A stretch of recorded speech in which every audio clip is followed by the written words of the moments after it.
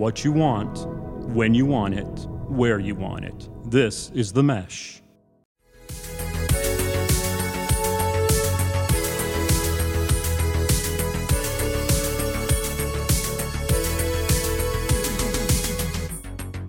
Hello, everyone, and welcome to Brothers in Tech here on themesh.tv. Are you your family's go-to IT person where they are constantly calling and asking for advice, help, or fixing something that's not working? Or are you possibly the one who's doing the calling and finding somebody else in your family and you're constantly needing help and you would like to become a little more self-sufficient when it comes to home or family technology? Well, we are here. We are the Brothers in Tech. We are here for that purpose to help you out. And so I am Alan Jackson. My brother in tech here on the other end of the line is Brian Jackson. How you doing, Brian? Good, Alan. How are you? Doing great. Yeah.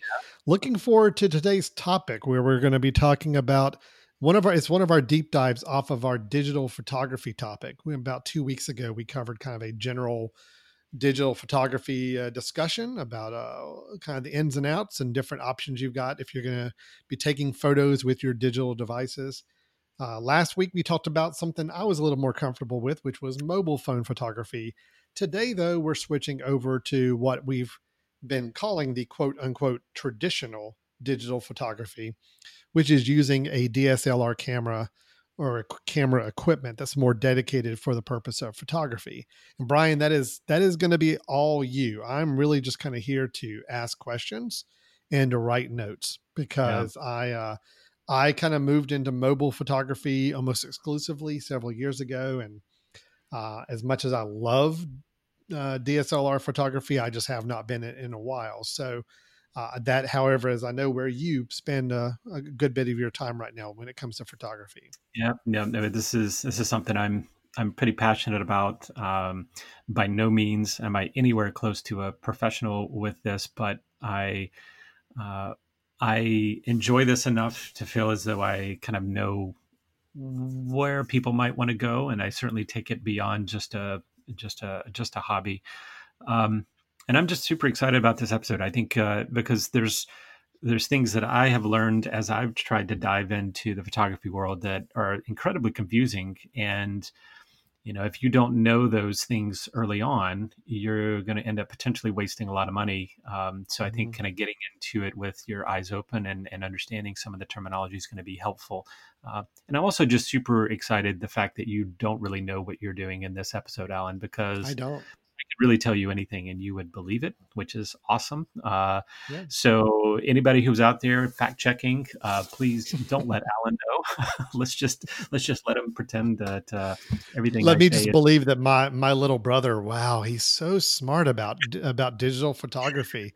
I'm just amazed with how much information he kind of just came up with at the top of his head. So yeah, it's gonna be great. Yeah, just gonna make it all up. Good.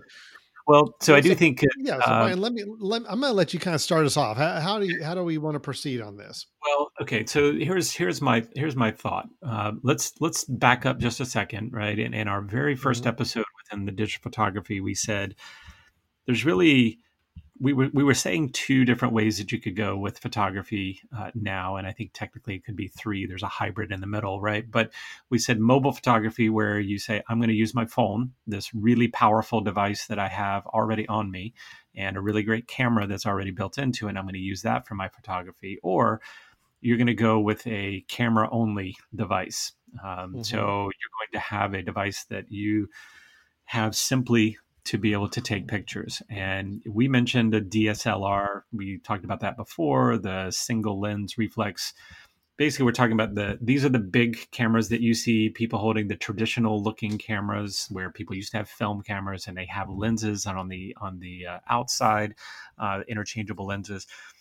Again, it's the single lens reflex, which basically, again, means optically the image is coming in. There's a mirror in there that sends it up to your eye. So your eye is actually getting to see what truly is coming in through the lens. Okay. As opposed to your camera and your phone, you're not seeing the actual image of the world. You're seeing the digital representation of that image, right? So that's why it's different. Okay. So And a lot of people, I think, that don't understand a lot about this type of photography think that every one of those cameras, the big, honking cameras that have the lens on the outside, that they're all the same. That those are wow, that means that's a really, really kind of high level camera, and that's what the professionals use and that sort of thing. But there's various levels of those things. So I want to make sure that we talk about some terminology regarding these types of cameras. And I think it's most important to do that now, because if you're jumping into this and you buy the wrong kind of camera initially, you're kind of stuck with it. And you may realize, wow, I bought a low level one of these, which means everything else I do is going to be limited, right? Okay, so Al, let's start with kind of the probably the most important distinction that you will have if you're deciding to do a DSLR. First of all, we can talk about the body of the camera, because the beauty of these is these are separate things, the body and the lens, so that you can interchange the lens on the body. So the body is the thing that you're holding that has typically the eyepiece that you look through. A lot of them now have a screen on the back that's displaying the statistics on what you're taking, or maybe even a live view of it. That's called the camera body. And for most people, when they jump into DSLRs, they go and buy a body and a lens together in a kit.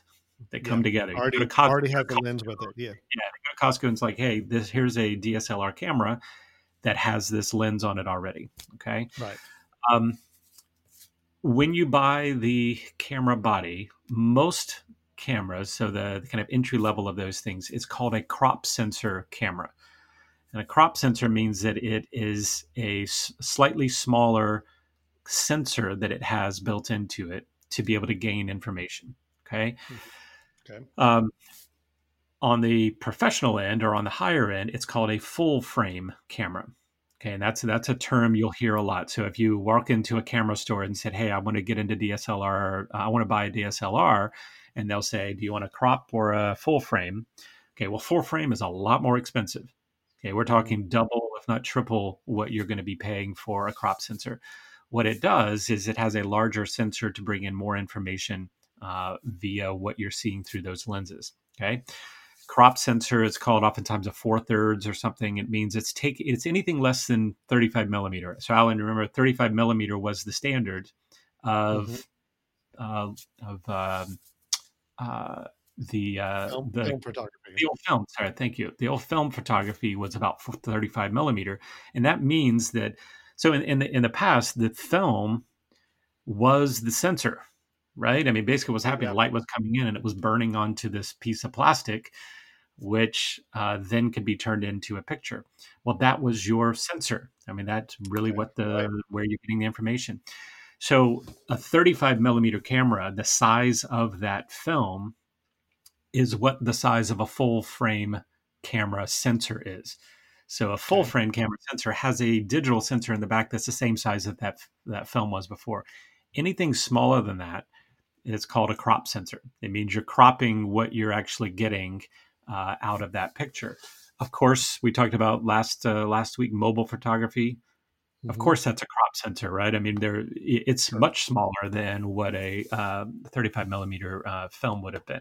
So most people, when they jump into DSLR, they're jumping into a crop sensor. I've been shooting a crop sensor camera all of this time. So for 10 years, I have a crop sensor camera. It's just kind of the entry level DSLRs, and they're really good cameras. There's a lot of great things, but when you're ready to take it kind of to the next level, that's generally when people move to the full frame. And that's actually in the process of what I'm doing right now.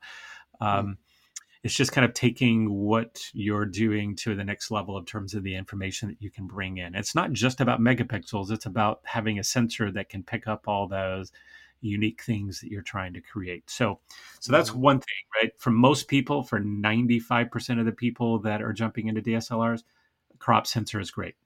Do a crop sensor. You'll be able to control and do lots of things with it. It's just that what's coming into that sensor is going to be limited somewhat. All right. So don't go in. I've already learned something, Brian. Yeah. I've already learned something. Don't go grab a full frame just because you think you need to, because that's way more costly than you needed. Yeah. Well, add to your list the things that Brian has taught me, and this is now one of them. I did not know, did not understand that. So please proceed. My notebook is open. I'm ready for more notes.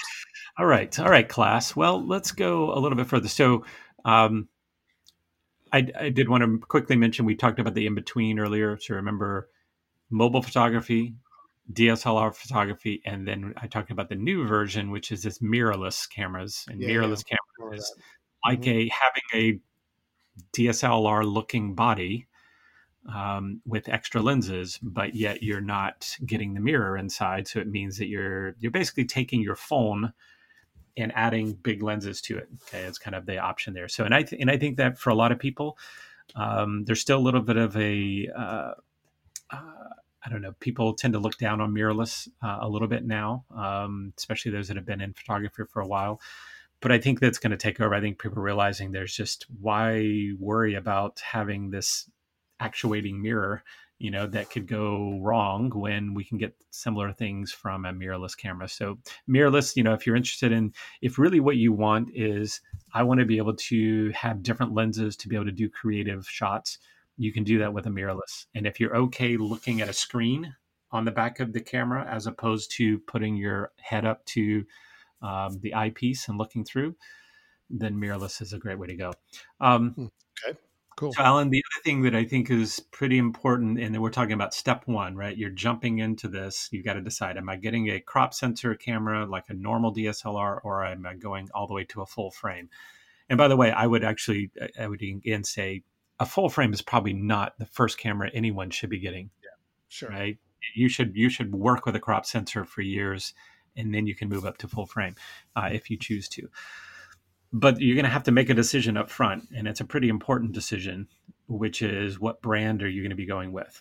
And normally that's brand is something we don't say is a necessity here, but it is kind of like going Apple versus Android or Apple versus Microsoft. You have to make that decision up front. And when you make that decision, you're kind of going to be stuck with it. So it's kind of dictating your purchases, your expansion opportunities going forward. So much like you said, a Mac or Windows type of environment, it's you do have to kind of choose. Right. And that's that analogy may even be limiting in a way that this is even more committing than you would be buying a Mac versus a PC, because what you're doing is you're saying, I'm going to buy this camera, and then in the future, I'm probably going to get some new lenses to go with this camera. But those lenses have to be compatible with the body that you have. So you're automatically limiting what you're going to be buying from here on. So the big boys within this, Nikon versus Canon, that's generally the decision that people are making.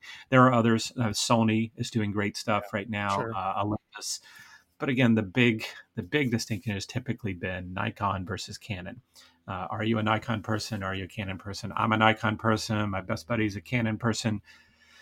The downside is that we can't. Still friends. You guys are still like able to hang out. Yeah. We can't talk photography, right? No, but the bummer is that we can't exchange lenses with each other, right? He can't say, "Hey, I've got this cool new lens. Why don't you try it?" Because they're incompatible with one another. So, kind of here, Alan, you want to know another little nugget, something that you can take to parties and impress people with?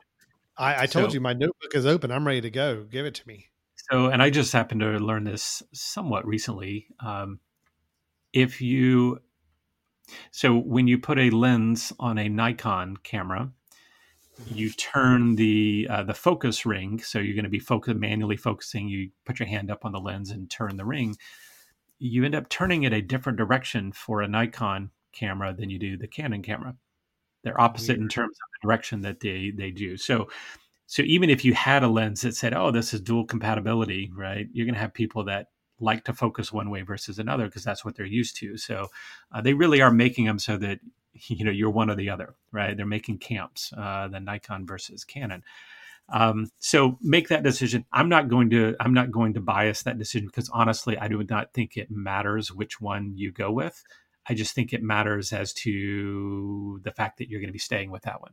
So try them out, right? Go and try them out. Don't just jump in willy-nilly, right? Go and try them out and make sure if the feel, because they generally keep the same body style. They generally keep the same feel. as they go forward. So, well, Brian, can I just back up for a second? So that was interesting, but I wanted to clarify. So that was your idea of something that you would bring up to somebody at a party? I mean, I just want to clarify. So you were giving the suggestion of somebody at a party could mention how the lenses between Nikon and Canon focus in different directions. Yeah. Well, Alan, I mean, I will say I'm not quite as exciting as you, who would talk about their backup strategies that they use to back up their computers. But this is my way of trying to get something interesting into the mix. Yeah. Touche. All right, we are on level playing field. Neither you or I get invited to enough parties, obviously. So now we know why. If we ever were to be invited to a party again, that might be something. I don't know. It might be something we want to have in our back pocket because it's going to be the last party we get invited to. Keep it in your back pocket and only use it in the best situation because you may only have one time to pop it out there. Oh my gosh. Okay. So, so as I was saying, Nikon and Canon, everybody is hunkered down in their camp, right? You rarely ever hear someone saying, hey, I decided to jump from Nikon to Canon or Canon to Nikon. What you will hear these days, which is kind of interesting, with the whole mirrorless thing, you're more likely to hear someone saying, hey, I'm selling out all my DSLR gear because I've decided to go mirrorless, right? You will see that, and that's where they start switching over. But it's generally not based on company. You generally become one or the other. You become kind of Nikon or Canon. The other companies are kind of in between. So if you are someone who doesn't want to commit, maybe going with a Sony or Olympus or something like that, because they do have ways of potentially cross compatible working with those other two companies. Okay. So again, you've decided you want to get into DSLR. You got to decide full frame or crop sensor. For almost everybody that's listening here, crop sensor, right? Get a crop sensor. You're probably going to spend maybe $500-$600 on the body of the camera. Okay. And here's my one piece of advice right away. If you are interested in doing this and you really think you're committed to doing this long term, meaning that you think this can be a great hobby for you, don't get the camera with the kit lens. Okay, this is something that people will kick themselves about later on. Is you go to Costco or somewhere and they say, here's a box. Look at that. It's a DSLR. It comes with a blank to blank telephoto lens, right? And generally they're going to be like an 18 to 55. And what that means, that's the millimeters distance, or the distance between the glass and the sensor. But an 18 to 55, that's generally a standard that comes as a kit lens. Now, am I saying the 18 to 55 distances are not that useful? No, they're great, right? It's going to be a lot of fun. The problem is usually what comes in that kit lens is not a great lens. And when you buy this thing, maybe you spend $800 on both of them together or $900. Later on, you're going to want to upgrade that lens, and that lens is not going to be something you could sell that easily. So all of a sudden, you kind of wasted your money on it. So my suggestion would be, if you really want to get into it, go buy the body only. And generally, you can't get the body only at retail stores. You have to order it. But go and get a body only. Get the body that you think you want, Nikon, Canon, Sony, Olympus, whatever. And then go and look for a good lens to go with it. And so that would be a suggestion, because I think you'll regret and think long term about lenses too. We'll talk in a minute about lenses, that there's kind of a strategy for people as they learn what kind of photography they're in as to what types of lenses they want. But generally, you don't want to be stuck in a place where you'd like to take a picture and you don't have a lens that can do it, right? So you want enough lenses in the future to be able to do that. My first lens, Alan, I did not buy the kit lens. But I would say I bought a next step up. I did not buy a professional lens, and it's a lens that I'm now thinking about getting rid of to do some nicer lenses. But I only wanted one lens. So when I did this, I said, I only want one lens, and I want that one lens to be able to do enough of the things that I want to do. So what I ended up buying is kind of like what's called an all-in-one lens, and it was by another company called Tamron. But I bought an 18 to 270. So those numbers, the higher the number, the more the zoom, and it covered everything, right? It means I could take that one lens and zoom in on something far away, or back up and take kind of a landscape. And it was great. And I used it for 10 years, and that's practically all I used. I had some other lenses that I started getting, but that was my go-to lens, my walk-around lens. And I think that's a great move. It's a lot better than the 18 to 55. You get more use out of it, but it's not professional, and you'll end up upgrading that at some point. But you wouldn't be upgrading within a couple of years. You'd be upgrading, after a decade maybe. So. And I mean, and those kind of lenses, those really wide ranging lenses, that 18 to 270, I mean, you can get some decent ones to get started with for, $200,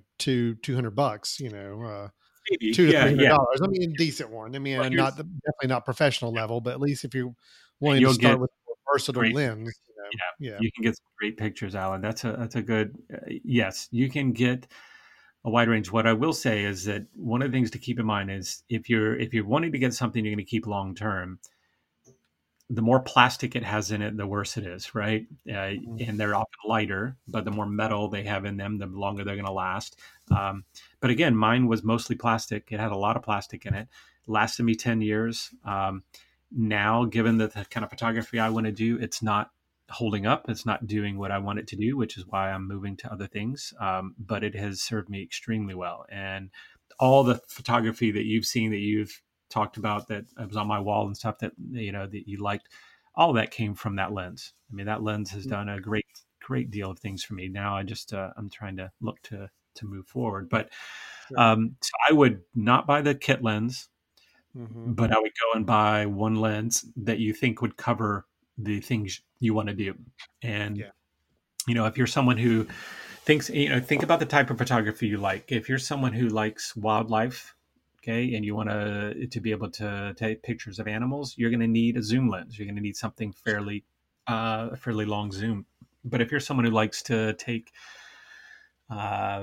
portraits, or you want to take, I call it like street photography, being able to just walk around and take pictures of things that are going on in the world, you don't need a zoom lens, right? You need something that's maybe the 50 millimeter, or the, up to maybe somewhere in the 50 to 100. But so I think that trying to figure out what you're actually trying to take pictures of.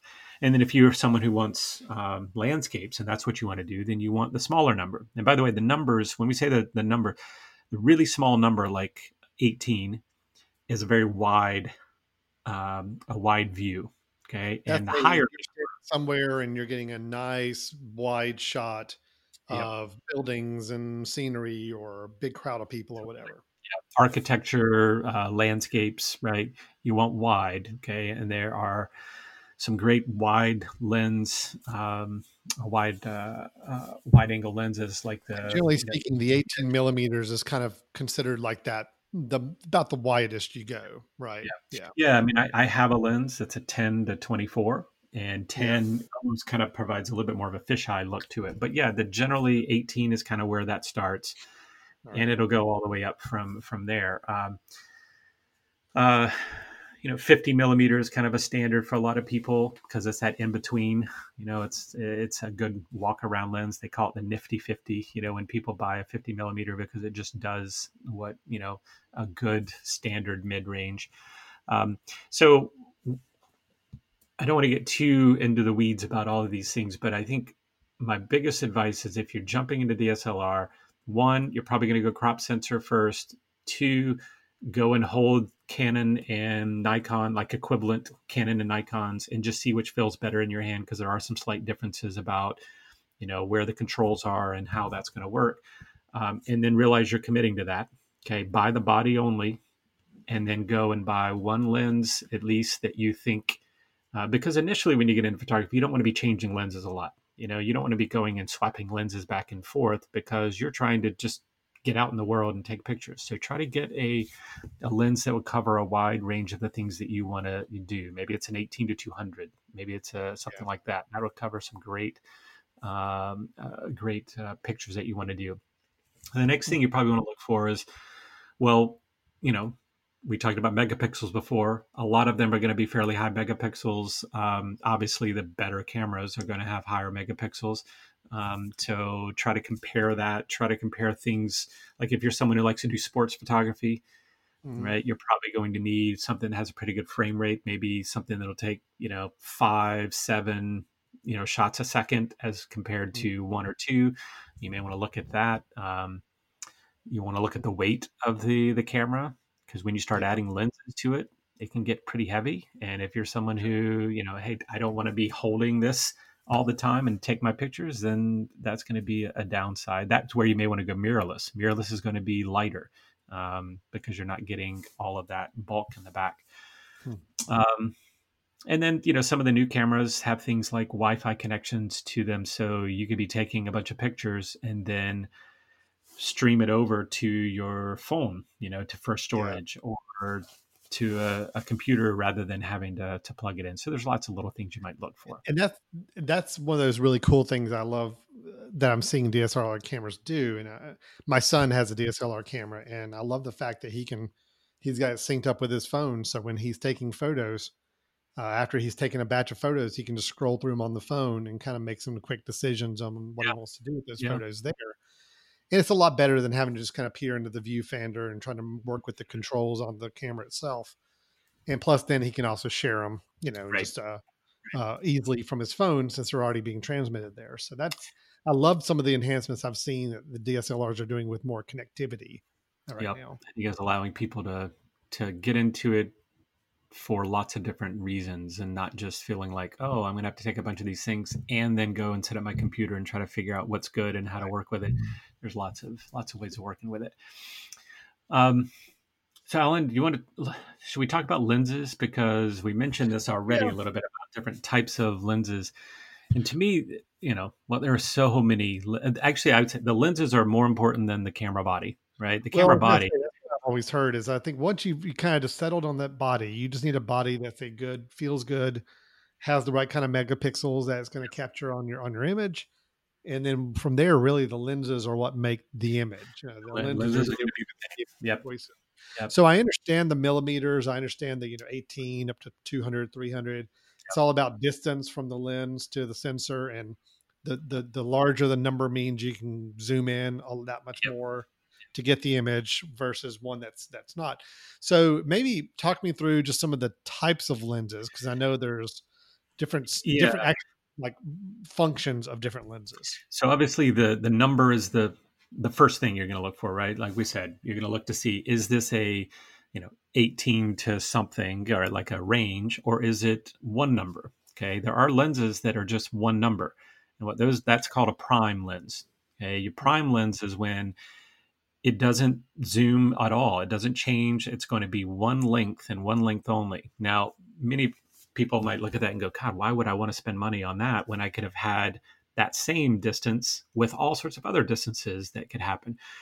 But the issue is that that's actually exactly the question I was going to ask. Like, why would you? So go ahead and explain to me why. So it'd be like for me saying to you, Alan, if why would I spend money on a 35 millimeter prime lens when my 18 to 55 includes 35, right? 35 right in the middle of it. Yeah. So, and the reason is, and actually that 50 millimeter is going to be a lot more expensive than that 18 to 55. And you would say, well, that's ridiculous, right? And the issue is that the more the lens moves, the more the lens has to move to change perspective, the more problems can happen with the image itself, the more distortion you get. It's really hard to get a very sharp image as we start changing where the glass is in these lenses. So when you have a really telephoto lens that's changing things, it's also changing the perspective, which means that it then potentially leads to some distortion that happens, or some tweaking that might need to occur. So prime lenses are going to be your sharpest lenses. So if you know you're getting into photography and you want to do weddings, and you're going to be doing a lot of portrait stuff, you may have a 50 millimeter lens and know that instead of having to zoom on the camera, well, I'm just going to walk forward.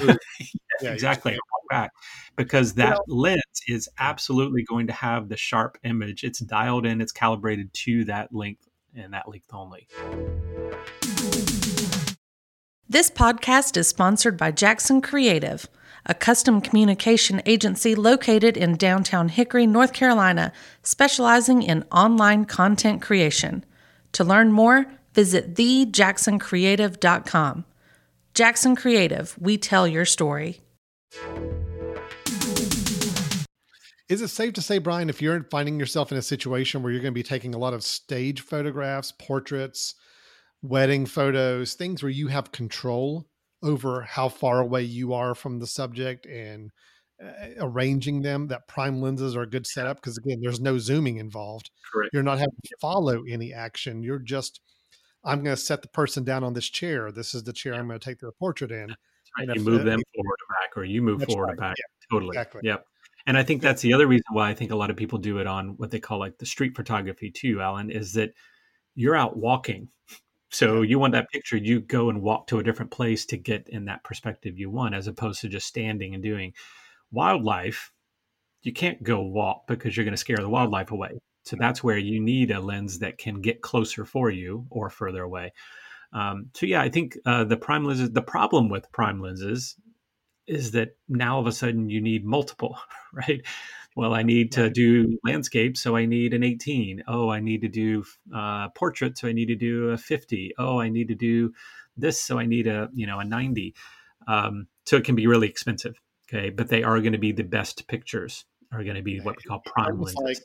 It's almost like these companies want to make money, which is that's just weird. crazy talk, Alan. That's crazy talk.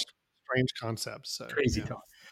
Let me mention another type of specialized lens, because this one threw me for a loop as well when I started getting into lenses, is you could get a prime lens. Let's say I'm looking at something that says, oh, there's a 50 millimeter. Cool, right? That's a good distance. I can do a lot of things with that. But then you may see another one. You're looking at 50 millimeter lenses and you see another one that says 50 millimeter macro. Okay, now macro, M-A-C-R-O, is a term that means where the focus can be made on that image. So can I focus on things that are really, really close? So 50 millimeter just means, well, that's the width of the image that I'm going to see, right? The perspective.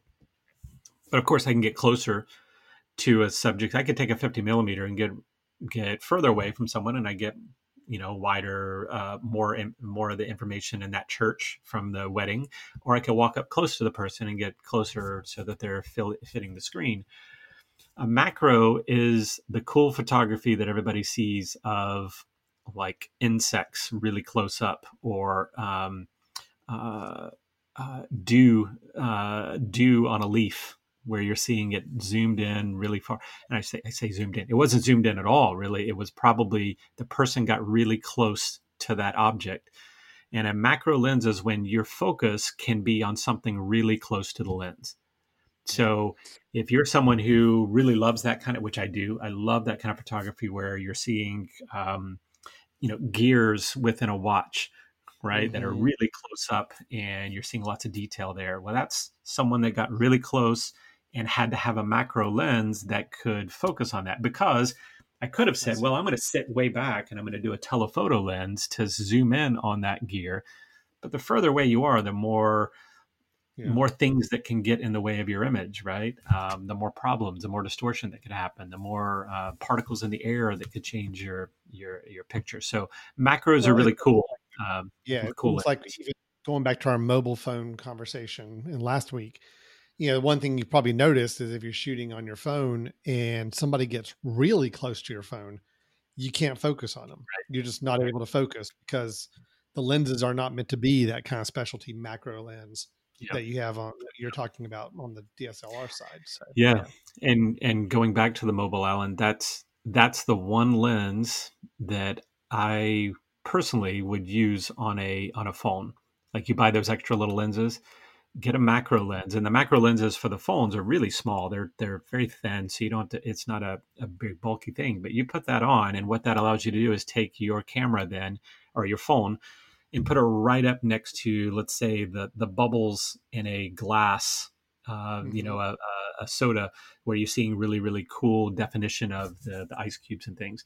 You can do that then, whereas you can't do it with your camera without that lens because you'd have to pinch and zoom, which changes the number of pixels you're getting and all that stuff. So anyway, so that's what's called a macro lens. And you have to be careful because you can't, like I said, not all 50 millimeters are the same. Not all 90 millimeters are the same, because if it says macro, it means it's geared to focus at the closer ranges, which means that it might not be as good with the further ranges. So you've got the telephoto lenses, which of course zoom. You've got the macro lenses. You've got the prime lenses, and then of course you have a lot of these all-in-ones and things that can kind of mix them all together. This is where I mentioned that you kind of want to be thinking ahead. Anytime you buy a lens, think, where does it fit in my lens package and strategy? If I have a 70 to 200, which is a really quality kind of zoom lens, do I need to get another 18 to 270? Right? Doesn't make any sense, right? All of a sudden, I've just wasted money, right? I could have gone with something that filled in my gaps of the distances. So think ahead a little bit, and just be aware that when you're buying those lenses, they are expensive. So you want to, when this may be something you're doing over a strategy of years, like, hey, I'll pick one up this year and another one maybe 2 years from now. And you want them to fit into your overall strategy. But I think buying an all-in-one initially, like a big range, an 18 to 300 or an 18 to 200, and then learn about photography and learn about what you like. And then afterwards you might say, oh, I love wildlife, so let's get a big telephoto and use that and spend most of your time with it. So interesting. Are there any other types of lenses, Brian? Anything else that, Well, not necessarily types that we need to talk about. I will say other things to keep in mind. A lot of the lenses now have VR on them, vibration reduction, and virtual reality. Not virtual reality. No, I got excited there for a minute. I thought they were selling virtual reality lenses, which I'm like, I have to understand how that works. But badass. Yeah. Now you're telling me it's vibration reduction. Yeah, and a lot of them, it's something that happens on the lens. So you click a little switch on the lens, and what that's doing is, as you hand hold the lens, and that's kind of a big trouble here, Alan, is we talked about needing a tripod and wanting to use tripods. Well, if I'm gonna photograph animals, and I'm really looking to zoom in on a deer that's a far away, the more I zoom, the more any movement I make is going to blur my image, right? It's going to be really, really hard to keep that nice and crisp. But these VR will often kind of take a shake. So if you shake a little bit, it will offset that shake and try to give you a nice sharp image. Now, of course, there's a lot of people that actually think VR is bad. That if you're someone who's really good at taking good, sharp images, turning VR might actually add some shake to the image, because it's an engine that's working in there, or there's some power going to it. So a lot of them will turn that off as well when they're trying to do maybe tripod. If you're on a tripod, you turn it off, right? You don't need vibration reduction because there is no vibration. Sure. So look for that is if you're someone who wants to walk around with your lens, which I imagine most people will want to do, walk around, take different things, you probably want one that has vibration reduction, and it's going to help make your images a little better. And the last thing I'll mention, Alan, just about lenses, is as you're looking into the world of lenses, not all, let's say the 18 to 55, not all 18 to 55 lenses are the same. We talked about some are plastic, some are metal. Not all, 50 millimeter lenses are the same. What you're going to look when you see those lenses is probably a really, really important number is going to be the aperture number. So on a lens, if you're buying a lens online, you might see it say, this is a Nikon 50 millimeter f4. Mm-hmm. Okay. And what that means is f4 is going to be the aperture, the maximum aperture that it can do. And aperture is when you take a picture, the lens itself is going to open up like the pupil of your eye, right? You're open up to let more light in or less light.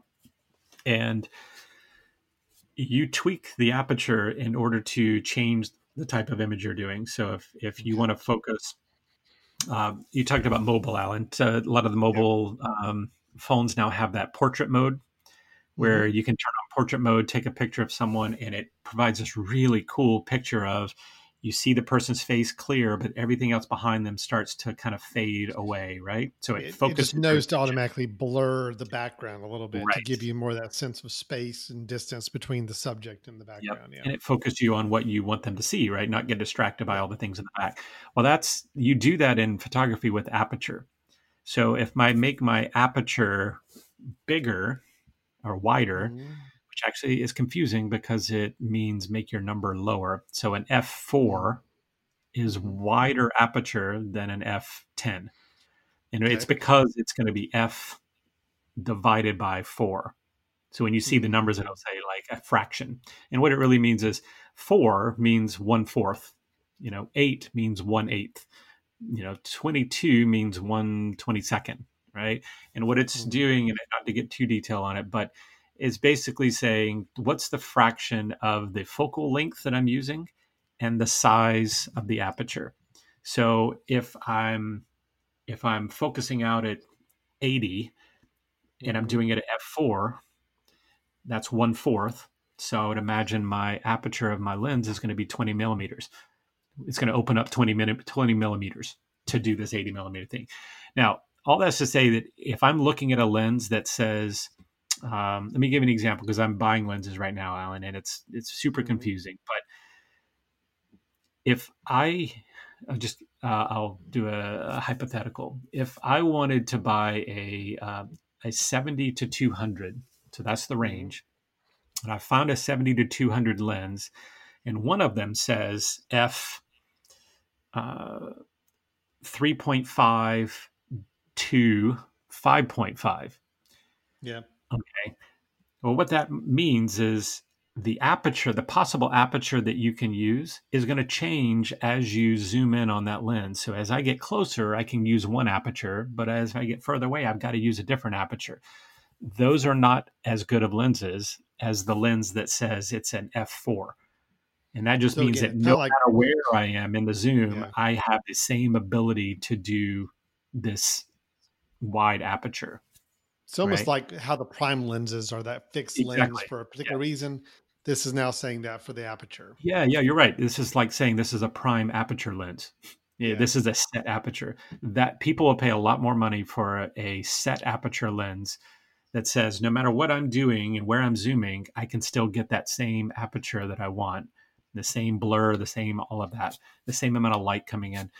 Yeah. So I mentioned that because it's still confusing to me where you might see a lens and go, oh my God, look at that. Look at the price on that. That's a great price. And then you realize the reason it's a great price because it's the lesser version of the two, right? It's the one with the mixed Yeah. aperture versus the set one. So for most people, you don't need to worry about that right away because you'll learn to deal with whatever you have, right? If you did that Mhm. wide, 18 to 270 or something like I talked about earlier, it'll have a mixed aperture. It's made out of plastic, or it has a lot of plastic in it, but it's going to be fantastic. It's going to be so much fun to take pictures.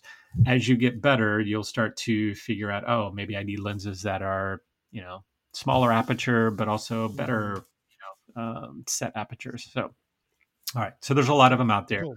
Yeah, I definitely. do a crop sensor. Don't buy the kit lens, and then try to get a lens that's going to cover the things that you want to take pictures of, the perspectives that you're interested in. Yeah. Okay. All right. Cool. Yeah, that's awesome stuff. So what are some all right, so what are, let's say you've got the camera body, you got your lenses, you kind of know where you're going with that. What's kind of some additional steps or tips or things that you may need that can kind of help build onto that? Well, one thing I'll mention quickly is buy a filter. Buy a filter right away, and filter meaning the Okay. lenses you buy. You can get an extra ring of glass and screw it onto the outside or the end of the lens. And for one, you could get one that's just going to protect it, right? It's just going Clear. to So protect it's just the a lens. protection lens. Yeah. It could be, right? Yeah, you could get one that is just clear. It's going to provide the protection, and if it gets scratched, well, okay, you're out $40 instead of being out, hundreds of dollars from your lens. Sure. Yeah. Um, But the other thing is you can buy those filters. You can buy a filter kit, and that's what I would suggest someone doing. If it was my first one, I would say get a crop sensor DSLR, pick your company, buy one good lens that spreads across a good range of distances, and then buy a filter kit.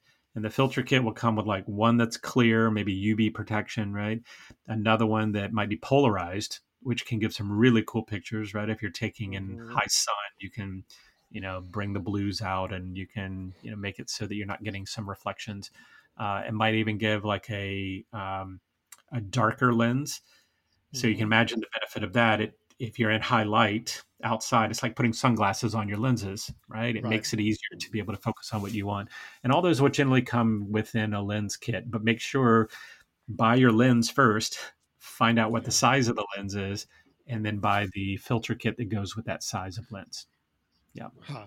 Okay, so a filter kit will have those core ones available with it typically. Yeah, generally, and those are the ones I would look for, like UV, polarized, and maybe I think they call it like the high density or something, but maybe kind of a shaded and a different level of shade. So, okay, cool. Get yourself a good strap. And this is a decision. Usually the camera will come with a strap, right? The one that just goes over your neck, but there's lots of ways that that may not be the best kind of strap for you. If you buy a longer lens, like you're interested in photography or in wildlife, and you decide you want to buy a telephoto lens, well, having it around your neck means that long lens is going to be hanging down always and kind of maybe problematic.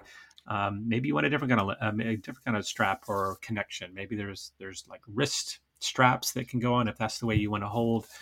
There's shoulder straps that can go to the side if that's not going to be, if you want to hike with it. So try to find something to protect it. Most importantly, protect your camera. Brian, those types of straps, I mean, whether you go Canon or Nikon, I mean, are the camera bodies all pretty universal as far as straps, the hooks and the adapters they use for any kind of straps? Yeah, that's a great question. They'll all those bodies will have two loops at the top, right? Which of course is made to go in the front as a normal, as you used to see like newspaper photographers, go around with the filter around their neck, right? But nowadays they'll actually use even the tripod mount on the bottom. So maybe you connect it to that and connect it to one of those straps to be able to put it on your side. But yes, those would be interchangeable. So you don't need to worry about what kind of camera you have for a strap. And then I'd say make sure right away buy a bag. And here's another thing that's very similar to the kit lens question. If you know what kind of photography you want to do, or if you know the things you like to do, I'm a big hiker. I like to get out and hike or get out and, get in nature to be able to take pictures.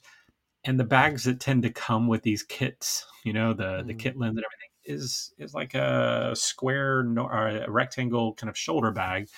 And that's not something I'm going to use while I'm hiking. I'd rather have a backpack, something that could stay stable. So I have a little small backpack that I can slide my camera in and out while I'm wearing it. So think about how you're going to use it, and make sure you have a bag to be able to protect it, because you're going to spend a lot of money on these lenses, and you don't want to be setting it down, and you want to be able to put it in a padded environment when you're not using it. So sure, absolutely.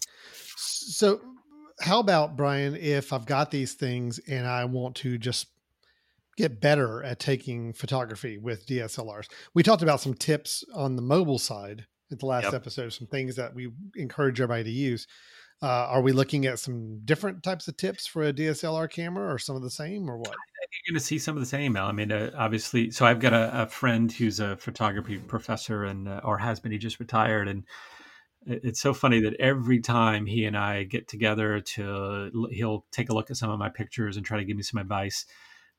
Every time he's like, "Are you shooting with a tripod? Are you shooting with a tripod?" Because he knows I'm not. He knows I'm bad, and that I go out and try to creatively get to a place to take a picture. But he's like, take your tripod with you, because you can tell the difference, especially with the kind of pictures I like to take. The kind of long range animals and things. You can tell if you didn't do a tripod or you had some shaking of the lens. So get a tripod. Get one that If you're someone who likes to hike a lot, then get something that's small that you can take with you. Try to remove all the reasons why you won't have your tripod with you. And whether that's a monopod, as you said, or a three-leg tripod, get one of those early on. And, and realize you can spend oftentimes a lot of money on a tripod. You can also get them really inexpensive and they would work fine. It's just the more money you put into it, the more options you have with things when it's on the tripod, like a ball mount to move around all different directions and things like that. But get a tripod, start using tripod. Here's my other piece of advice, Alan, which just the reason why people get into DSLR pictures should be because they want control of their pictures. They want control of their creativity, right? They want to be able to do things rather than taking what the phone does. Sure. But a lot of people, when they start taking those pictures, they turn the camera to the auto setting and then we'll take and maybe just focus, right? Focus and zoom will be the two things that they're tweaking. And that's fine. Right? And actually, I spent my first couple of years with everything on auto because I wanted to be creative with the perspectives, not necessarily whether or not I get a good sharp image. Right. But here's the thing you want to learn about is there are multiple settings on there. There on all of these cameras, there's going to be kind of the auto setting. Then there'll be an S setting, which is shutter. There's an A setting for aperture. There's an M setting for manual. Eventually, you're going to work your way up those settings. Start with the auto, let it do what it's supposed to do, and then you try to get creative with the zooming and all of that. But my suggestion, and this is something I wish I did earlier, take good pictures on auto. And after you take the picture, look at the screen and look at the stats of the picture. Don't just look at the picture to see if it looked right. Change the settings so that after you take a picture, the back screen of your camera will show you the settings like, oh, this was a 1/60th of a second with an ISO of 500 and whatever. Now, it did all that for you. It did it automatically.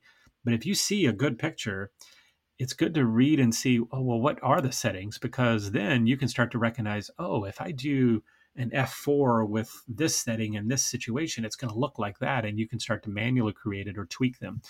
And more importantly, like you see a bad picture, you see one that's too bright, too dark. Mm-hmm. You can look down and go, why did that happen? And then you start learning about photography, learn about the aperture, learn about the shutter speed, you learn about how to tweak the ISO. And those are all things that, you can do good classes online, learn about those. But the easiest way to learn is to take the pictures with auto and recognize what were the settings that the auto decided to use and start figuring out.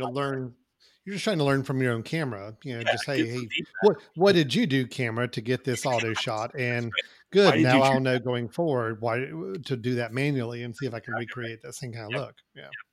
I personally, there's usually two auto settings. There's one that is auto with flash and one's auto without flash.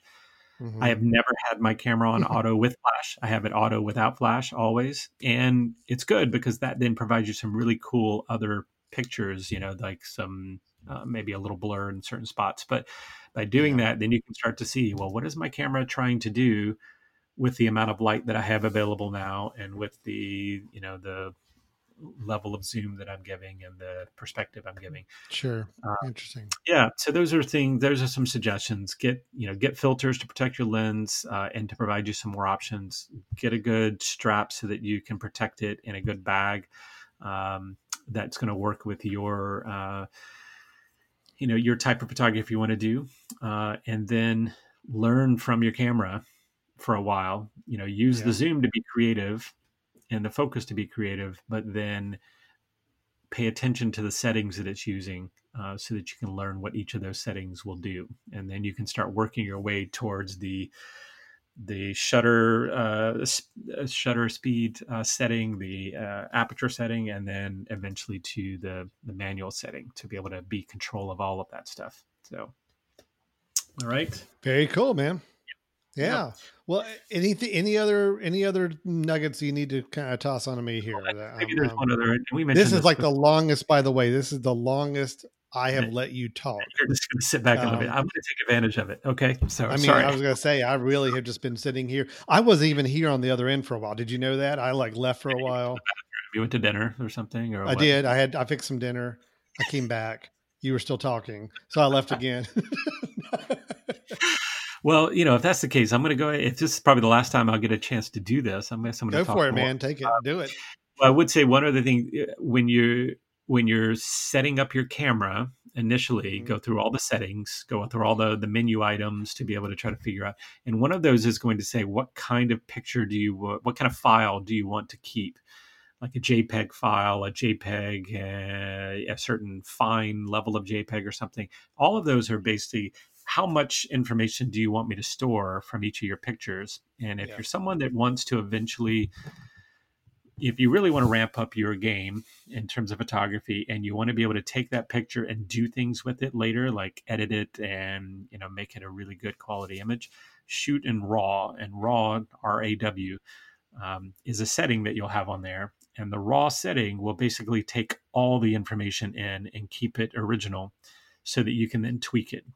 If you choose something like a JPEG, it'll make the file size smaller, which means you'll be able to store more pictures on your card, but it's going to cut out some of the detail. Now it's going to look better. Actually, I'll tell you, a RAW image does not look as good as a JPEG image does when you look at it on the screen, because the RAW is pulling everything in and it's not making decisions on what was important. So it's kind of, you may see some more grays and things that are in there, but it gives you more options to tweak those. Whereas JPEG's already kind of trying to make sense of the image, but it's already out. It's already been processed once. Exactly. So going back and redoing and re-editing, you're working from a compressed version of your photo to begin with. Exactly. So And if you're nervous about doing that, then you can do what I did my first few years of taking pictures is I made the settings to save both RAW and JPEG. It would save two versions, kind of like the HDR on the mobile camera will save both if you want, so that I'd have the RAW if I wanted to dig in and do some things. But I also had the one that was good to share right away. That was good. Yeah. It looked pretty solid. It's smaller file size, easier to share, and may not need as much adjusting to make it look good. So, yeah, so those are my tips, Alan. I think I get excited about it because it's such a fun hobby. It's an expensive hobby. It's if you ask me, is it really worth the money you put into it compared to what a phone can do? No, probably not. But it's a hobby. It's something you enjoy when you feel like you can get creative, or if you're want something to learn, right? I mean, it's a new language you have to learn, and kind of an art. Absolutely. So. Yeah, I'm with you completely. I feel much the same way about video, which I know is something we're probably going to tackle on another topic here in the next couple of weeks. So I can definitely share some of that same level of enthusiasm when it comes to shooting video, moving photos, than with you than still photography. Yeah. All right. Well, Brian, so I appreciate that. Again, I learned a lot. I really just kind of sat back and listened, and it's great information. And I'll admit, hearing you talk about it gets me a little interested in wanting to eventually jump back into DSLR photography, but I'm going to hold my enthusiasm for the video topic that we'll talk about next, because I do have some ideas on where we go there as well. Yep. All right. So Brian, we do our bits, our brothers in tech suggestions at the end of every episode before we wrap it up. What's a good suggestion for this week's episode that we can give? Mine, I'll go ahead and do mine first, and then you can wrap it up because you've already been talking for a really long time, and I'm going to give you a break. And I'll admit, my suggestion, I don't have many in the terms of digital photography. Most of my stuff is going to come in the video side when we get to that topic. Yep. But I do know that we here at our studio, we do use a DSLR camera for a lot of our video shooting. So I at least have some experience with the DSLR camera shooting video and thinking about it that way. Regardless of if I'm shooting photo or video with these cameras, the thing I'm pretty particular about are bags. And you mentioned bags already as having a good bag for a camera. I like the bags that are very compact. In other words, if I want to go somewhere and I'm just having the camera and in a lens, and that's it. And I want to be able to go somewhere else on a shoot. I want to be able to get in and out and have something really, really kind of tidy to keep it all together in a small package. There's one that I have used before that I really like, just because I like the form factor and I like how compact it is. It is, it's called a Think Tank photo digital holster. So as opposed to a full bag that has compartments and all this stuff, this does have a little bit of compartments to it, but it really is just meant for, look, put your camera body with one lens inside this thing, seal it up. It's as small a package as you can get, basically. And it's just great. So, and it's a pop down thing, meaning the bag height can increase for a lens or telephoto lens as you need it to. It is meant for going over the shoulder. It's just great and small. And plus it's relatively inexpensive. I mean, it's a nice quality bag, but you can get it for, 40 bucks, $50, somewhere in that neighborhood. So I will say that's a bag that I have used. I like the whole idea of the holster kind of sling over the shoulder, very small, compact. I don't need anything else with me except the camera and the lens, and that's it. And it's great for just doing that. Now, granted, if you're going on a shoot and you need a lot more gear, this isn't going to help you out a lot. But if you are going to go on a quick shoot and you just need your camera and lens, you got enough batteries, you got enough storage space, you're good on everything else, then this is a nice little holster bag to go with your camera. So that's good. So it's interesting you mentioned that. I had not seen that bag before, but my wife, Laura and I have been doing a lot of kayaking lately and trying to take, bird photography and things like that from a kayak. Seems like that would be a really great kind of bag where you can easily slide in and slide out, kind of mount it right underneath, kind of in my area where I'm keeping everything dry. That seems like a pretty cool. Well, kind of my preferred types of bags are still the backpacks that can contain, can contain multiple lenses and has even a side holster where you can slide a monopod in there and have it ready to go. I just like this little small compact form factor. Just if you're going for a very specific need, you're trying to minimize space and you don't need a whole lot of your other gear with you. So yeah, that's cool. Good. So that's the Think Tank Photo Digital Holster. We'll put the link to Amazon on our show notes. What have you got, Brian? That's great, because I'm really happy you're able to contribute something to this episode. That's all I got. That's it. I mean, but anyway, you contributed something, which is a positive. That's great. So I'm going to make a pick for a Pluto remote trigger system. The company is Pluto, Pluto. And I'm making this pick because I just got this device. I actually got it as when I was buying some used equipment from somebody that this got thrown in there, and I didn't know anything about it. But and I haven't actually used it effectively on a shoot yet. But this is a great recommendation then. So thank you, Brian. I'm playing around with it, right? So you're going to like it. Okay, so here's what it could do. So it's making your photography a little bit more techy, right? It's a little device, a wireless shutter device that works through Bluetooth. So it allows you to use your phone to control the shutter on your camera. You put it up on the shoe mount, or the shoe mounts where on the very top of your camera, where usually there's a flash there. You slide it on, connect it to your phone through an app. But here's what I love about it. I mean, there's a lot of those, actually. There's a lot of those remote triggers, right? Which, again, I mentioned in the last episode is pretty helpful because I don't want to touch the camera if it's on a tripod if I don't have to. I don't want to add any more vibration. So having a remote trigger is good. So this will do that. But the other thing is that this will allow you through your phone to be able to control for lots of different cool things. Like you want to do one of those pictures that does star trails, where you're out in the middle of the wilderness, looking up and seeing the travel of the stars over a long exposure. You could set it up and say, I want to do the star trails, and I'm going to have it take a 30-minute exposure, meaning it's going to open and take all this 30-minute of stuff, but I want you to change all the settings so that it's will look right at the end. If you've ever tried to do that on your own, it's really, really tough to do. You have to really play with some of the lighting. The other things it has all sorts of ways that you can fire the camera. So instead of just pushing a button on your phone, you can actually set it up to say, I want you to take a picture when I say the word Pluto. So you could actually have it respond to your voice, and you'd say Pluto, and it takes the picture. Or you could say, I'm zooming in on this particular situation, and it's got an infrared on the front. So it's got a little sensor on the front. you could say the moment you see movement, take the picture.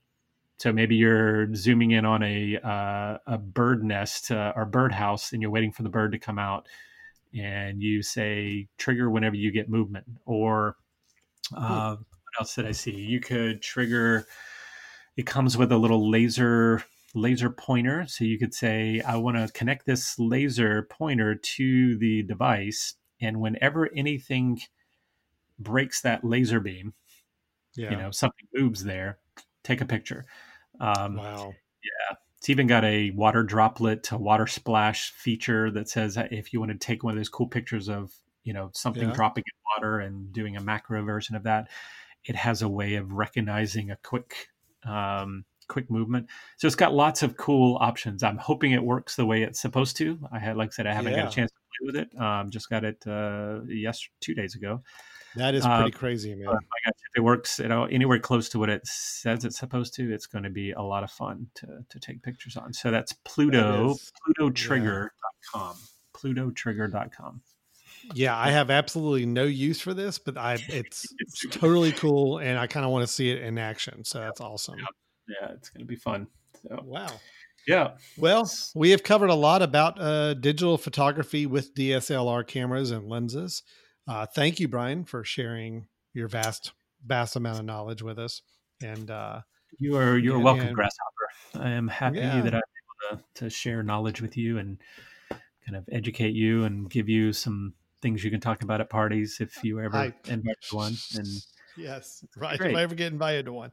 And it's great information that I really won't be doing anything with, but it's good to know that you shared it with me, and I appreciate that. No, I think it's helpful. I mean, again, if people are looking at these two options of where do I go with digital photography, I think it's important to know everything. This is some great, I joke, but it was some great information, great ideas on best ways to approach digital photography with the DSLR setup. So that's great. And your son, son's photography, right? So your son, no, he is. He's a what, is he a Nikon or Canon? I cannot remember. He's a Nikon. He's a Nikon guy. Mm-hmm. Yeah, I think you're right. He takes a lot of automobile photography. That's his big thing. Yep. And he really enjoys it. He's good at it. He's got a good eye for it. And so I get to live a little vicariously through seeing him work with the cameras and all too. So, but again, we'll switch over to video probably in our next month worth of episodes. And that's where it's Alan's time to shine. So I'll get to take over a little bit. That's when you get to show off. Okay. Yeah, just a bit. All right. Well, Brian, if somebody's got some questions, I mean, other than just contacting you personally, because that's what I'm going to forward them to you anyway. If anybody did have any questions about the show, about the content or ideas or suggestions for us, where do they go?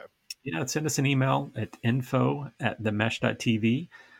Info@themesh.tv. It's a great way for you to give us some feedback on, if you had questions like, why is Alan even on this show? And what was my purpose? Right. If you've got some suggestions, you've got some cool technology related to photography that you want to share that we can kind of pass along to our audience. Alan, we're moving towards kind of having another website that we can start to share some more of this information with people in the future. And so we'd like to take any of your suggestions, even if we've already covered the topic, we can share it in other ways. So send us an email, tell us future topics you'd like to see. Alan mentioned we're going to have video coming up. I think we're going to be talking about some home security and all sorts of things in the next few months. So if you got some topics you'd be interested in, let us know. So info@themesh.tv. Perfect. Great. Well, thanks everybody for listening. Don't forget to give us some ratings, reviews, subscriptions through any of the other podcatchers out there. And otherwise, we will look forward to talking to you next time. Thanks for tuning in. Take care. Bye-bye.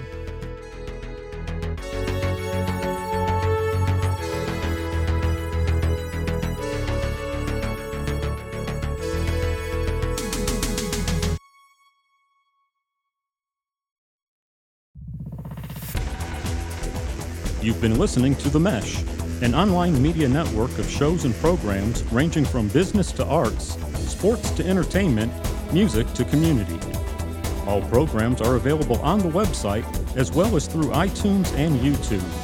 Check us out online at themesh.tv. Discover other network shows and give us feedback on what you just heard.